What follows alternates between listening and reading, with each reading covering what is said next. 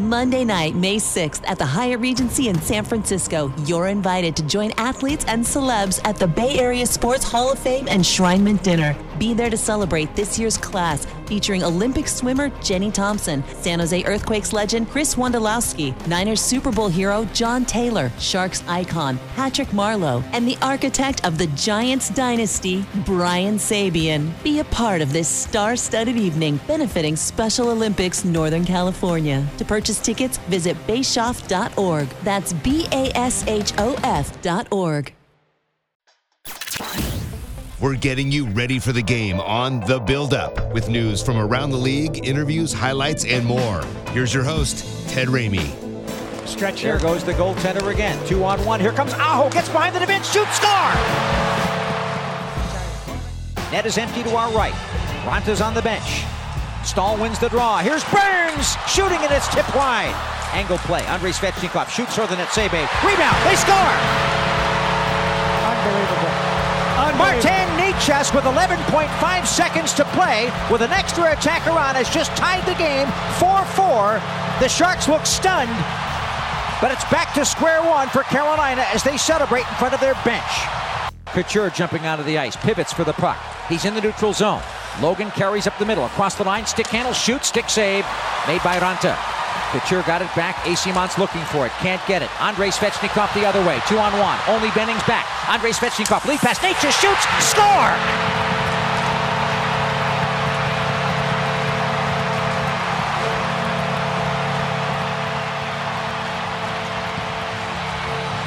It is an absolutely stunned San Jose Sharks team that comes off the bench. Gloomy looks on their faces as they skate off the ice after this game ends. Martin Necas on a 2-on-1 with Andrei Svechnikov scores 55 seconds into overtime. His 21st goal of the season. He tied the game with 12 seconds left, and he scores at 55 seconds of OT to give the Hurricanes an absolutely incredible come-from-behind 5-4 overtime win. And the crowd here is absolutely thrilled, but on the visiting side, it is absolute despair. I don't know. We haven't learned it yet, so played full 60.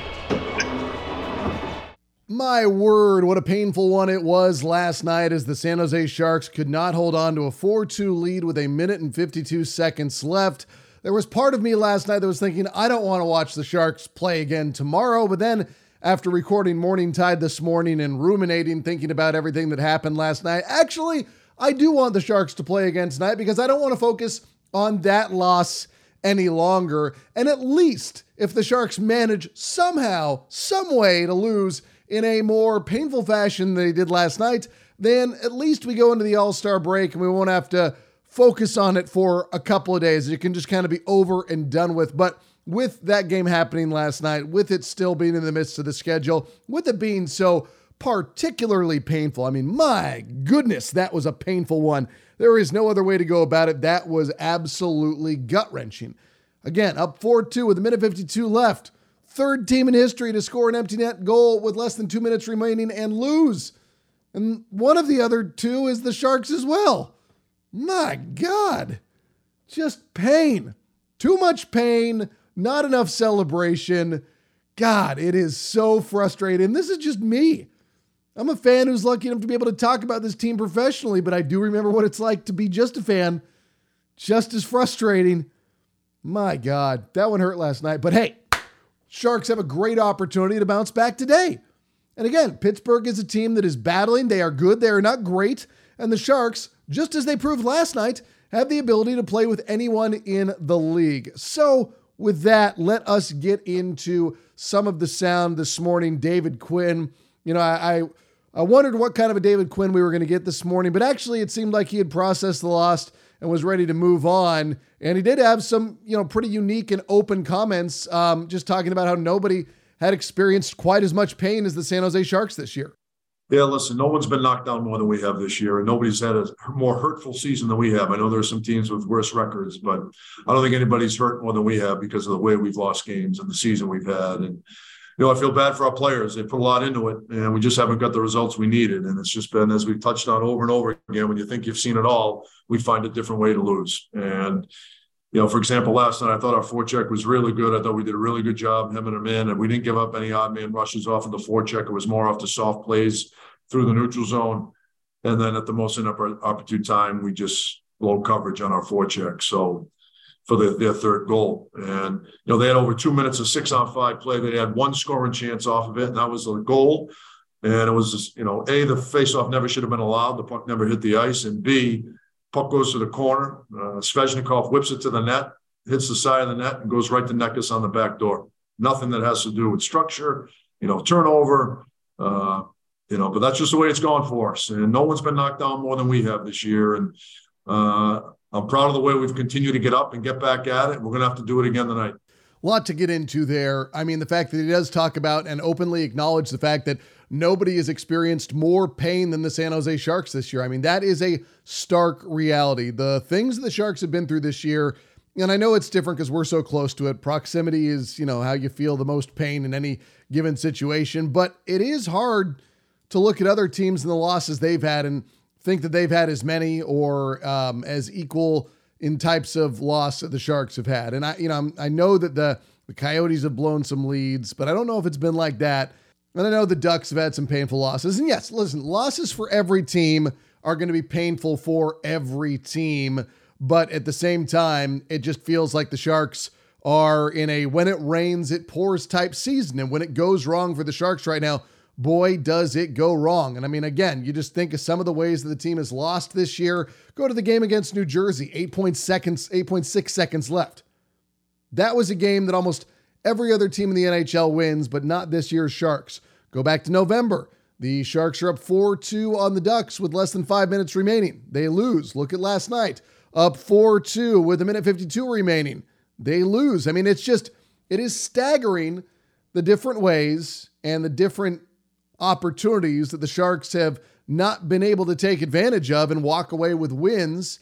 And yeah, I'm glad that they've gotten points out of the last 2 games. That is not the worst thing in the world, but at the same time, it's just like nobody's like, oh yay, we got a point in overtime.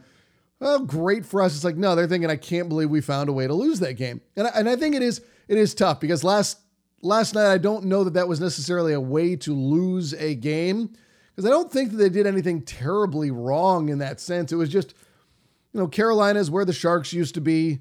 They're a very, very good team. And if you give them an inch, they're going to take a mile. And if you give them a mile, they're going to take, maybe 10 miles. And that's how it went last night, where they, thought they had them dead and they just had enough to breathe a little life into them. And they score a goal very, very quickly. That makes it 4-3. They were able to put another on the board. That makes it 4-4. And then all of a sudden you're just looking at this thinking, uh-oh, this is now in overtime, and the Sharks have not been good in overtime this year. And yeah, I mean, as soon as it went to overtime, I have to admit, I thought the Sharks were going to lose. I was not feeling good. I always want to be proven wrong. And again, that's one of my bits as a sportscaster, often wrong, never lacking confidence to be wrong again in the future. But man, I mean, it was pain. It was absolute pain. Now, a little bit more as they talked about the puck not hitting the ice on that face-off, because Bonino mentioned it too in his postgame. It's just Bonino's postgame, the audio is terrible. It's really hard for anyone to hear most of what he is saying because they're playing ABBA's Dancing Queens so dancing loud in the background, for lack of a better term. But we got a little bit more from Coach Quinn on that play and, his inability to challenge or do anything from it. Yeah, I mean, there's nothing they can do about it. It's not reviewable, and that's that. So that was just kind of an unfortunate outcome towards the end of the game. Quinn was also asked about just the need for the team to get a break right now, to get this, little shake up in the schedule where they can get away for a moment. I think it's welcome for every team in the league. I know because of the situation we were in and the losing that's happened and how we've lost. Like I said, I don't think a team's had a more painful year than we have, and I think our guys are looking forward to the break, as they should. I think every team in the league, every coach in the league, every, equipment guy in the league, every trainer in the league is looking forward to the break. It's a long season. It's a grind. And it'd be nice to get a chance to kind of get away for a little bit and reset. And they do need a reset. And, credit to the Sharks when they're going into a break. They've played well. I mean, when they got the Christmas break on the horizon back on December 22nd, they got a win. When they had a little bit of break in the schedule before this road trip, they got a win against Dallas. Big comeback win. And now once again, they need another big type of response in their final game before going into the break just to salvage something right now, because just the vibe has got to be terrible within that dressing room right now. Not that the guys are down on themselves or anything, but it's just like they're trying. They're doing everything. It's just ending up with nothing but pain. And that last win, which was 3-3 over Dallas on the 18th, boy, that's 10 days ago. And then you go back to the last win before that, and you have to go to, the 10th of January with the win over Arizona. And then beyond that, you got to go back to the 1st of January to find that win over Chicago.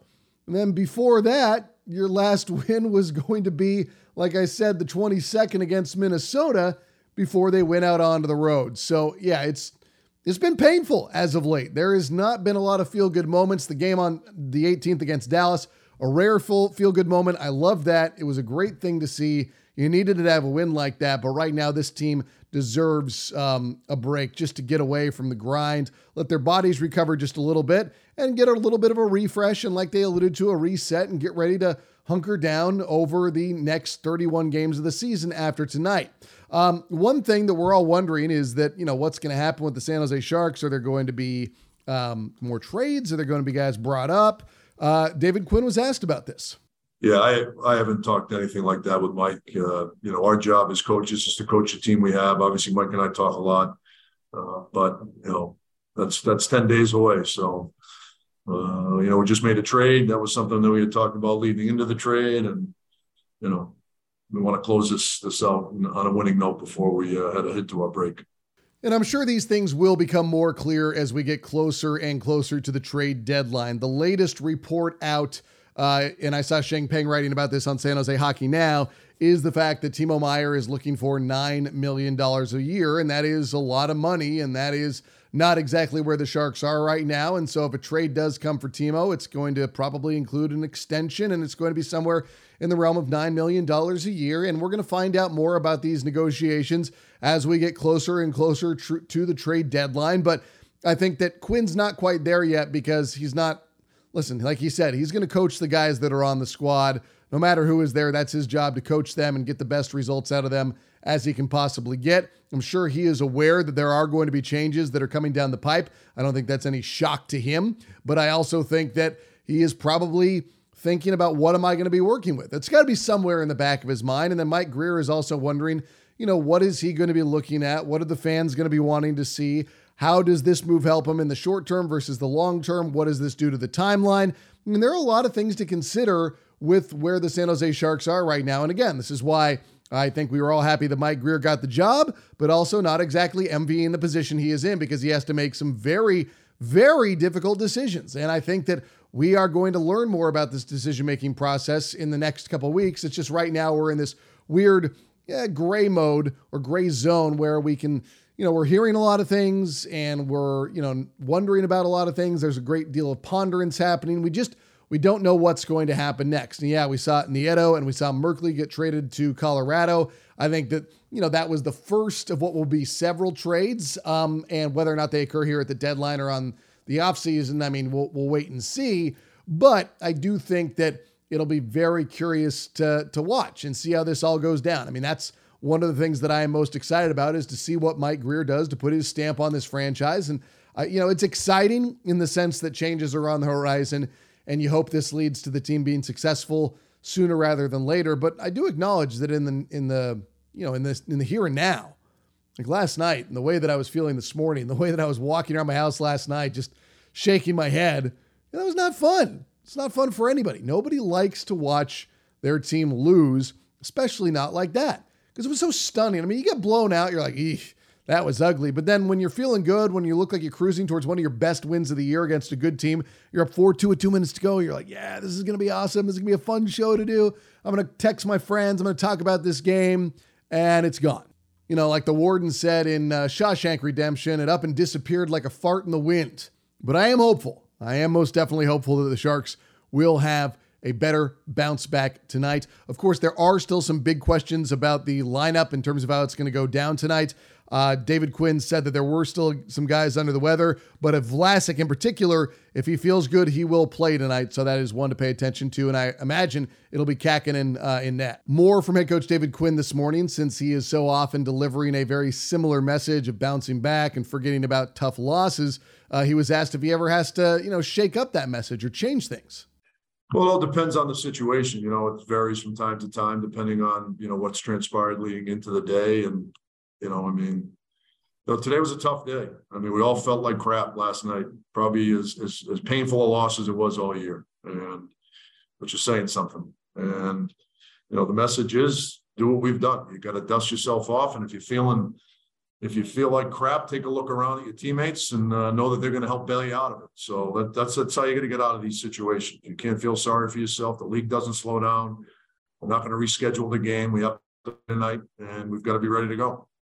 I don't think the guys feel sorry for themselves, but I do think they are probably in a flummoxed misunderstanding type mode. Like they don't fully comprehend what has happened, because I don't think all of us fully comprehend what happened. And yeah, you can break down the plays. You can show yourself what happens, but it's like the volume at which the Sharks are having to deal with these incredible breakdowns and the incredible plays and the incredible turns of fate and the leads turning into losses or giving up a goal with 8.6 seconds left. The thing is like when you're talking about a normal season, regardless of whether or not you're bad or great, you usually have a handful of bad losses that you can, recall off the top of your head. I know that, over the course of a 34-game Earthquake season, I can usually rattle off the bad losses pretty quickly and, know exactly at the top of that I'm not forgetting any. But now we're getting into the point of the Sharks season where I know I am forgetting about some bad losses. I know I am forgetting about some, painful games that have led the Sharks to where they are today, which is, not in a good position in the slightest and having to deal with so much pain. But that's the thing, is like the more and more moments you have like that, the more and more doubt can creep into your head. And I don't think these guys feel sorry for themselves, but I think it starts to take away at their foundation. And I don't know if that leads to hesitation in their play, but it probably has a negative effect on the team overall. Losing is not good for a number of reasons that go beyond the record. The record's probably the most important one, but I think that it rattles some of these guys. And, Bonino was asked about it after the game. He said, "Are you guys overwhelmed?" He's like, "I don't know." He's like, "These guys on the team have played in a lot of huge games. Bonino, Stanley Cup, finals. You've got Couture, Stanley Cup finals, playing against Bonino. You've got Nico Sturm, who just won a championship last year. You've got Erik Karlsson, who's been in conference finals. You got Timo Meier, who's been in a conference final. You go down the list. These guys have all played in big games. They've been in playoffs. These moments aren't too big for them. But when you put them all in a box together and shake it up, the end result is a loss. And again, I'm sure it's flummoxing. I'm sure it's confusing for these guys who haven't been in these types of situations before. More from Coach Quinn. He was asked about Noah Gregor, who he alluded to having a big opportunity with Nieto being traded, and he was asked about what he's thought about Gregor's game since he's been back in the lineup. So far, I've seen a similar pattern to when he's played in the past, where I thought he was great, and then he was good. There's a little drop-off and a little drop-off. So, I think he's going to get back to doing what he did when he first got in with that energy and the passion. He still does some good things.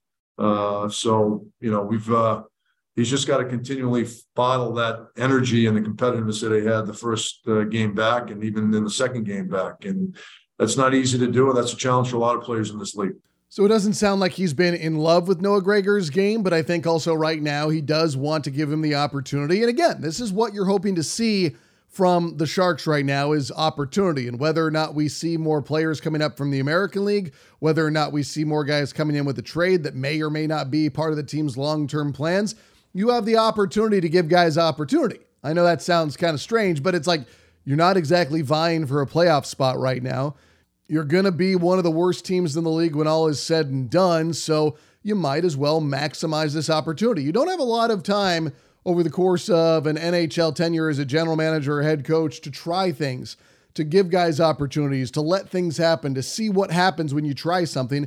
And the Sharks are in a unique situation in where they are right now. It's not going to be like this forever. It's not going to be like this maybe next year. It might not even be like this for more than a few weeks. But when we do get to that deadline and we do figure out what changes have been made and we do see what moves have happened, we'll have a much better idea of where things are going and what is on the horizon. We might not know it all at that point. I think we'll still have a lot to learn, but we'll have a clearer picture, a better idea, a better sense of the timeline. And I think that's what we're all waiting for, a better, clearer picture of what the future holds.